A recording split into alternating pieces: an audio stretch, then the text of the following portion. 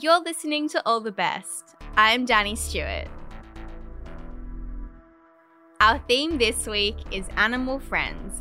And coming up, we've got some wholesome stories about befriending geese in the park and a share house of 20-somethings adopting a pet turkey. But up first, Mel tells us about the suspected murder of her pet fish.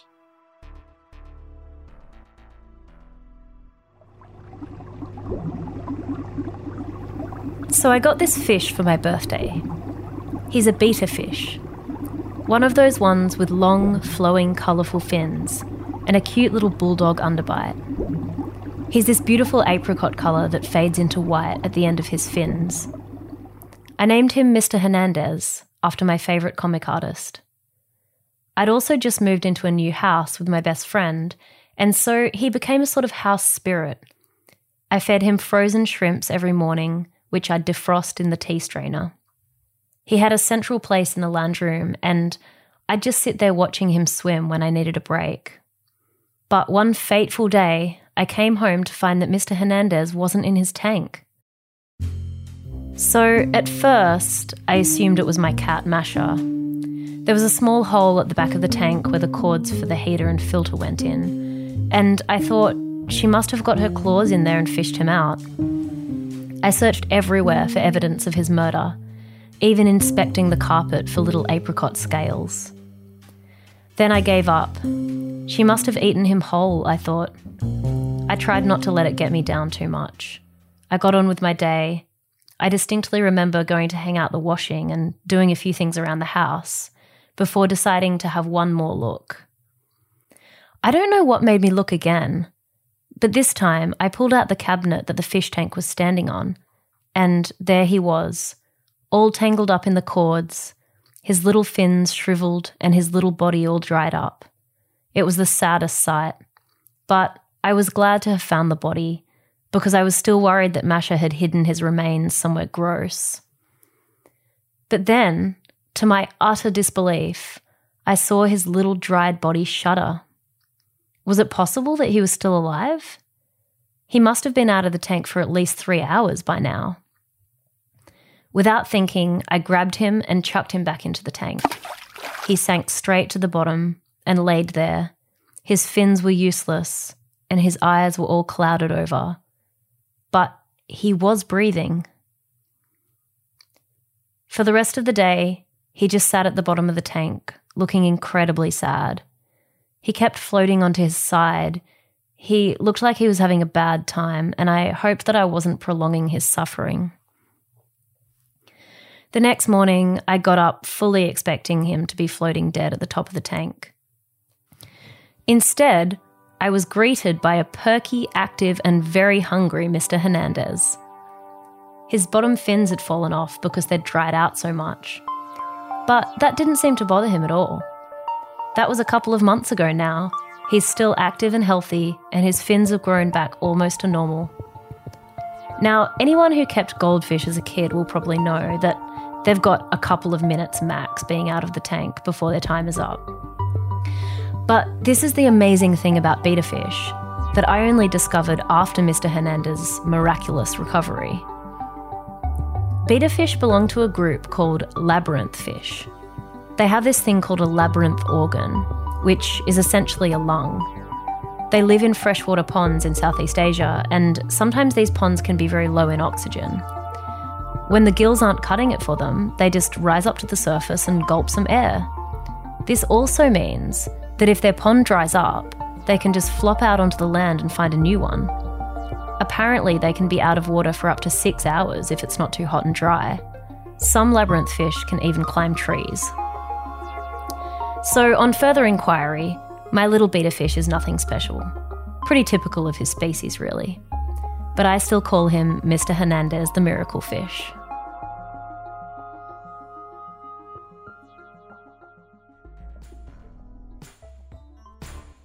That was our editorial manager, Mel Chun. You're listening to All the Best. I'm Danny Stewart, and this week we're exploring the special bonds we have with our animal friends.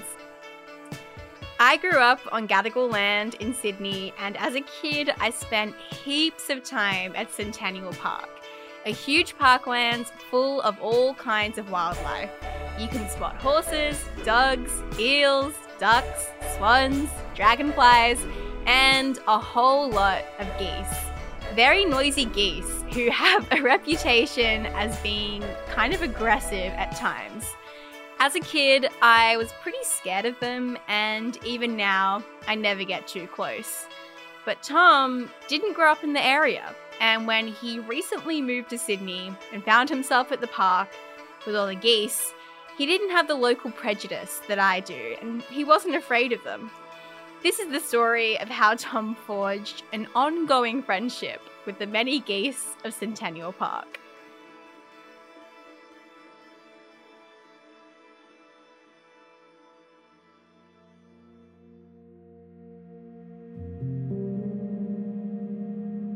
I'm not surprised that Tom found them.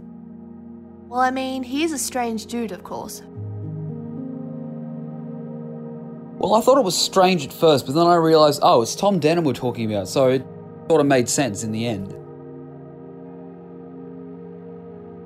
It's always funny when you move to a new place. You're so used to it, you can hit the reset button as frequently as you like. For me, I had the luxury that I didn't need to do it as often.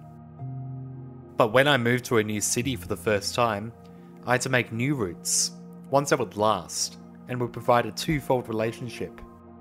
This is the story of meeting some of those friends. And it's definitely not what some would consider normal, but I'm friends with 50 geese.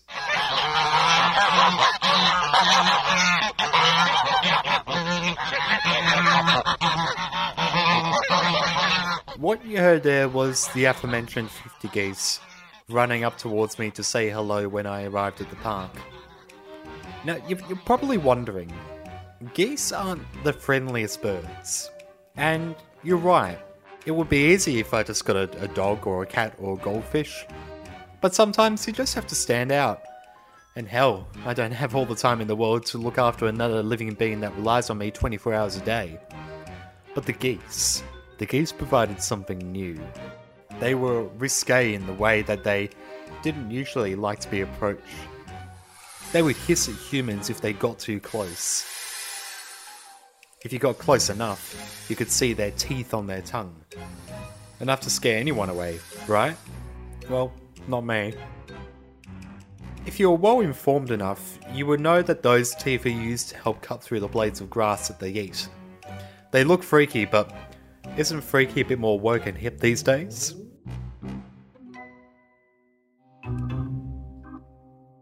I was living alone in my apartment in Sydney's inner suburbs.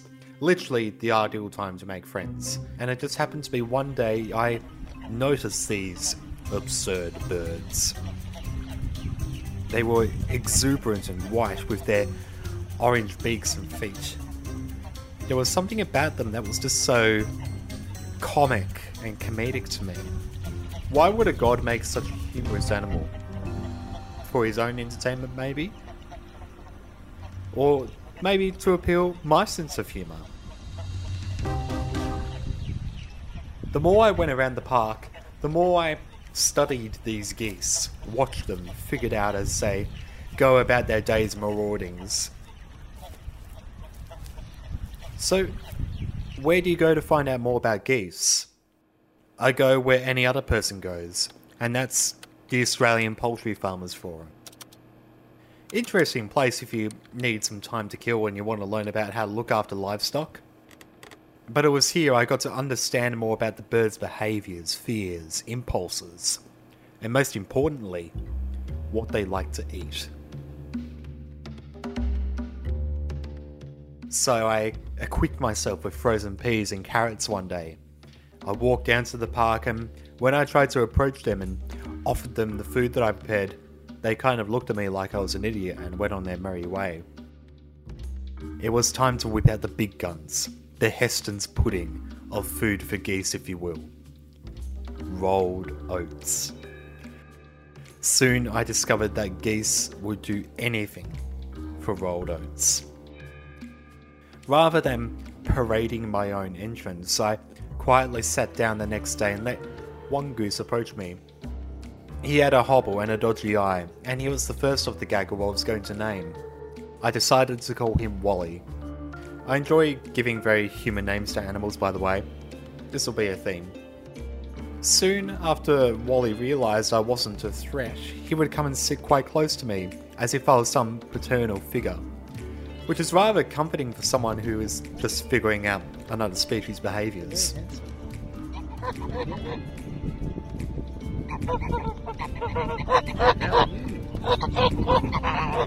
And soon, Wally brought along his friend, and that friend brought another friend, and those friends brought their friends, until...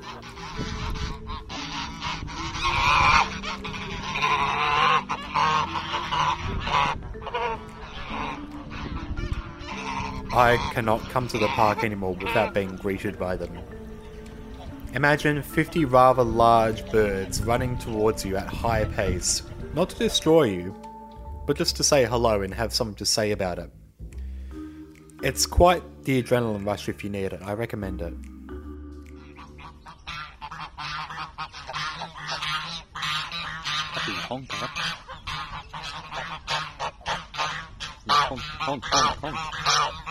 And the right amount of social energy I needed at this time in my life as well. I didn't need to know what they were saying, but you could make up stories about what they had to honk on about. It's a busy day at the pond.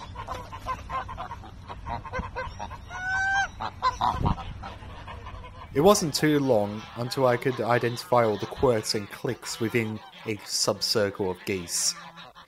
They were very political. Some geese only sided with other certain geese and would not catch eye to eye with other particular groups. Others had a superiority complex and felt they were obligated to eat all my rolled oats I gave them over any of the others. And the roll call soon grew. Wally, Rocket, Honka Chong, Neo, Zip, Zap, Zog, Mrs. Polly, Miss Molly, Reginald, Archimedes, Vladimir. The list went on. I still haven't named them all yet. But each had their own very distinct and well-rounded personality. They would let you know if they had something to say.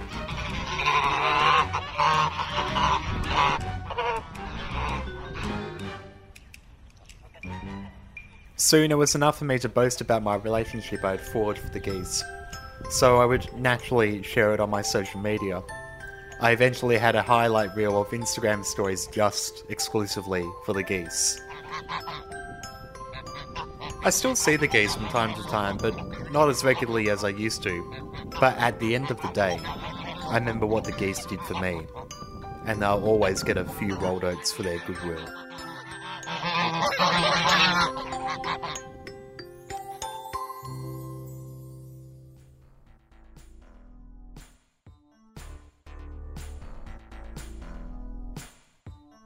That story was produced by Tom Denham.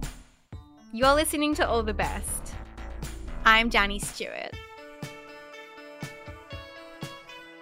All the Best is a great place to learn the art of audio storytelling. Never made a story before? No problem. No experience is required. If you'd like to make a story for the show, get in touch. Visit allthebestradio.com. In our last story, Angela's share house gets a pet turkey. And a heads up, there's some naughty words in this one.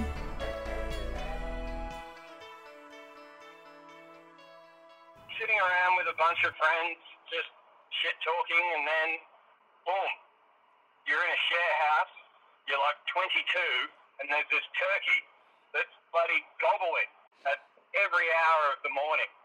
How many of the absurd ideas you've had with your friends have actually come to fruition? Imagine if we all lived in a bus. Imagine if we all got mullets. Yeah, well, be careful what you wish for. The following is a story of when talking rubbish with your mates gets out of hand. The year was 2009, and me and most of my friends were in our second year of uni in Newcastle, New South Wales. Like a lot of students, we spent the bare minimum amount of time on our studies. During the day, we lay on the beach for hours. And at night, we'd have the occasional party. We were social creatures. We spent a lot of time together, and as such, we did a lot of stupid things together. There was the time our friend got stuck in a plastic children's toy car. There was the time one of us got a med student friend to put her leg in plaster as practice, then had to go to uni the next day and pretend she'd sprained her ankle. And then there was the time we got a turkey. Jeff the turkey, a legend, the myth. My friend Ben was there on the night the idea of Jeff the turkey was first thrown around. I can't remember how we got to that point, but my friend Andy found a turkey for sale on Gumtree, and then Jeff the turkey entered our lives. Amongst the ragtag crew of 20-somethings whose lives Jeff entered was my friend Vaughn. Who do you think was the real mastermind? Oh, it would have been Vaughn, for sure. Yeah. She had a way with words and humour and cooked up this joke. Have you spoken to Vaughn recently? No, I haven't. Where is she? Hello. Good morning, Vaughn. How is it in London this morning? It's bloody freezing. Both highly intelligent and hilariously funny, Ben and Vaughn were two standout characters in a group of big personalities. Ben earned the nickname Strange Ben for his unique approach to everyday situations, while Vaughn was infamous for her quick wit and superhuman ability to lose 3 phones and a set of house keys every week. Is that your keys I can hear rattling? Oh yeah, that's my lanyard, sorry. I know I don't need to wear it en route to work. However, it minimises my chance of losing it. Ben remembers Vaughn fondly. Resourceful, hilarious, Vaughn's just on another level. And there's some great stories about Ben. I can't remember what strange thing he did first to get the name Strange Ben. Because he did do some pretty weird things. Like, do you remember at Splendor when he slept in the bath in a suit for 5 days? Although I saw him the other day when I was in Australia, and he wasn't really that strange. I don't know whether he's grown out of the strangeness. There was only one strange thing he did, which was asked to put on a song, and then he put on just like sounds of weather. So like a sound of like a mild to heavy storm. So I don't know what's going on there. Wherever the idea of getting a turkey as a pet came from, once the intention was out there, the concept of Jeff the turkey was an unstoppable force, fated to happen. My friend Andy told the story to his current housemate. I just remember getting on Gumtree and searching for turkeys for sale. And the only one in New South Wales was about 10 minutes down the road, so yeah, it's a sign. Obviously it was a sign. So Andy and a few friends got in the car and drove off on their mission. It was like 4 of us boys, or like, I don't know, 20-year-old uni students, behind a turkey. It would have been sus as. Anyway, the guy comes out and he's like, "Good to see you boys getting into turkeys. This is him down here." And I guess you could say it was love at first sight. Jeff was a healthy young turkey with shiny feathers and a twinkle in his eye. Oh yeah, this is him. He's just starting to strut and gobble. Oh. He was only like a teenager. That's what he was doing at the stage, and strutting was when he like puffed his feathers up and like showed how manly he was. So they were like, fuck yeah, that's perfect. Like all good soon-to-be pet owners, the guys had stopped to get supplies on their way to collect Jeff.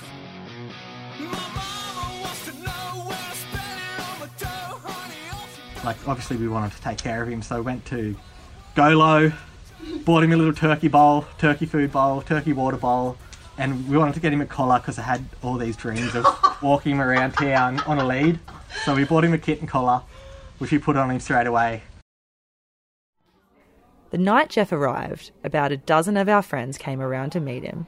It was like when someone has a baby and excited family members come to see the new arrival and offer their best wishes. Although Jeff wasn't quite sure what to make of things. He sat between 2 shrubs in the garden, eyeing everyone warily.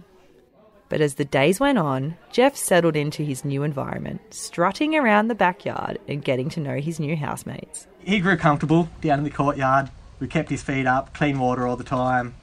I grew quite a bond with Jeff. Andy had a soft spot for Jeff and became like his big brother, walking around the backyard with him tucked under one arm and teaching him tricks. But not everyone liked Jeff. The fifth housemate, Toast, was unlucky enough to have the only room that backed onto the courtyard. Hello, my name is Toast. Jeff and I had a love-hate relationship. Each morning around 5 a.m, Jeff would start gobbling. Gobble, gobble, gobble was my morning alarm. 5:30, 6:30, 4:30, it didn't matter to Jeff. Monday to Sunday. I did a lot for Jeff. I fed him, watered him, kept him safe, cleaned his shelter. Whenever I'd go to feed Jeff, he would always attack me. He was aggressive in nature and had some kind of vendetta against me. Why? I don't know. All I showed him was love and compassion. Jeff was an arsehole of a turkey. It was only a matter of time before Jeff's incessant gobbling drew unwanted, but totally warranted attention from the surrounding residents. Andy was at home studying when a man from the RSPCA knocked on the door and asked to see the turkey in the backyard. So I took him down the back and like, here, this is Jeff. And like, Jeff come running up like he did before the bond. He was quite tame by then. Hey, Jeff, gave him a pat. And like the RSPCA guy was like pretty impressed by that. And I'm like, here, watch his tricks, because we taught him some tricks. So like, you used to go and stand over the turkey and he would run backwards between your legs. That was the only trick I taught him. So, but yeah, the guy was like, oh yeah, no, this is pretty good. He's like very healthy looking. He's got his clean water and his food. And then somebody must have told the landlord. Still, I think that landlord had larger problems than the turkey with those tenants. Andy received a voicemail from the real estate.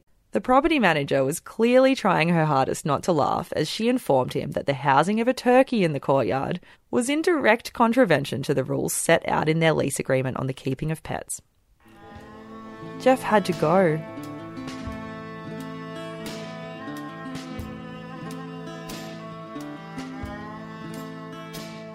So we had to get rid of Jeff. Like, we know where Jeff would be perfect. Oh, no. The uni. It's bushland. Oh. He'll be a free turkey. He can hang out with the bush turkeys. We just set him free in the uni, like, secretly knowing someone's going to find him. He's pretty tame. He would go up to the nearest person and be like... He would hear the clink of beer bottles. Yeah, clink of beer. They're my friends. So Jeff had an unexpected tree change. While back in the city, the boys were left empty nesters. We thought about Jeff a lot in the weeks after his release, hypothesising about what he was up to and where in the pecking order of the uni's bush turkey empire he'd ended up. But I don't think any of us held high hopes of ever seeing Jeff again. But just as fate had brought Jeff into our lives, so fate would bring him back again in a way that none of us saw coming. Months went by, and then like Autonomy Day came around, which is a day where you just get drunk really early in the morning. And I'm like, you know what, I'm going to go, I reckon I know where Jeff might be. Because there was a farm on the uni where they had, must have been like an ag farm or something. They had chickens and sheep and stuff. So Andy headed to the agricultural yard and somehow managed to scale the barbed wire fence and drop down into the compound. Somehow I got over it because I saw the turkey. I'm like, that's fucking Jeff. And I went in and then like I went up and I'm like, I know how I know if it's Jeff or not. So I stood over him and he ran backwards through... No word of a lie. He ran backwards through my legs. I'm like, fuck me dead, it's you, Jeff. Andy scooped up his long-lost pal Jeff, somehow managed to jump back over the fence and victoriously took him back to his friend's house down the road. Got him, grabbed him. I'll put you in the backyard for tonight, Jeff, while I go to sleep. See you in the morning. Wake up in the morning. No Jeff. No Jeff. Seemed like such a good idea at the time. In his excitement, Andy had forgotten to shut the gate, and Jeff escaped into the night, never to be seen again. Jeff was gone, and that was the last we ever saw of Jeff. But he lived a pretty good life. He lived a really good life whilst in the uni farm, I imagine. And this has long been accepted as the sad and somewhat anticlimactic ending to their tale of friendship. We'd always said that Andy should have left Jeff where he'd found him, and that he'd probably loved his time at the uni farm area hanging out with the sheep. But could there be a bit more to the tale? A silver lining to the unsolicited kidnapping we'd always told Andy he was guilty of. So I just sat down to Google Newcastle University, New South Wales agricultural area, and nothing actually came up, which I thought was strange because we'd sort of always just thrown around the idea that it was an agricultural area. I mean, Andy said there were sheep there. It looks like maybe it wasn't. We've got a lot of searches coming up here. Animal Services Unit, University of Newcastle, Research Advantage. Andy, this story's taken quite the twist. You may have actually rescued Jeff from a life of being a lab turkey. Good job, buddy.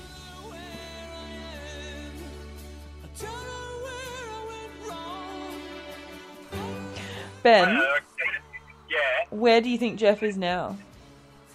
Jeff is dead. 100% dead. Turkeys don't live that long.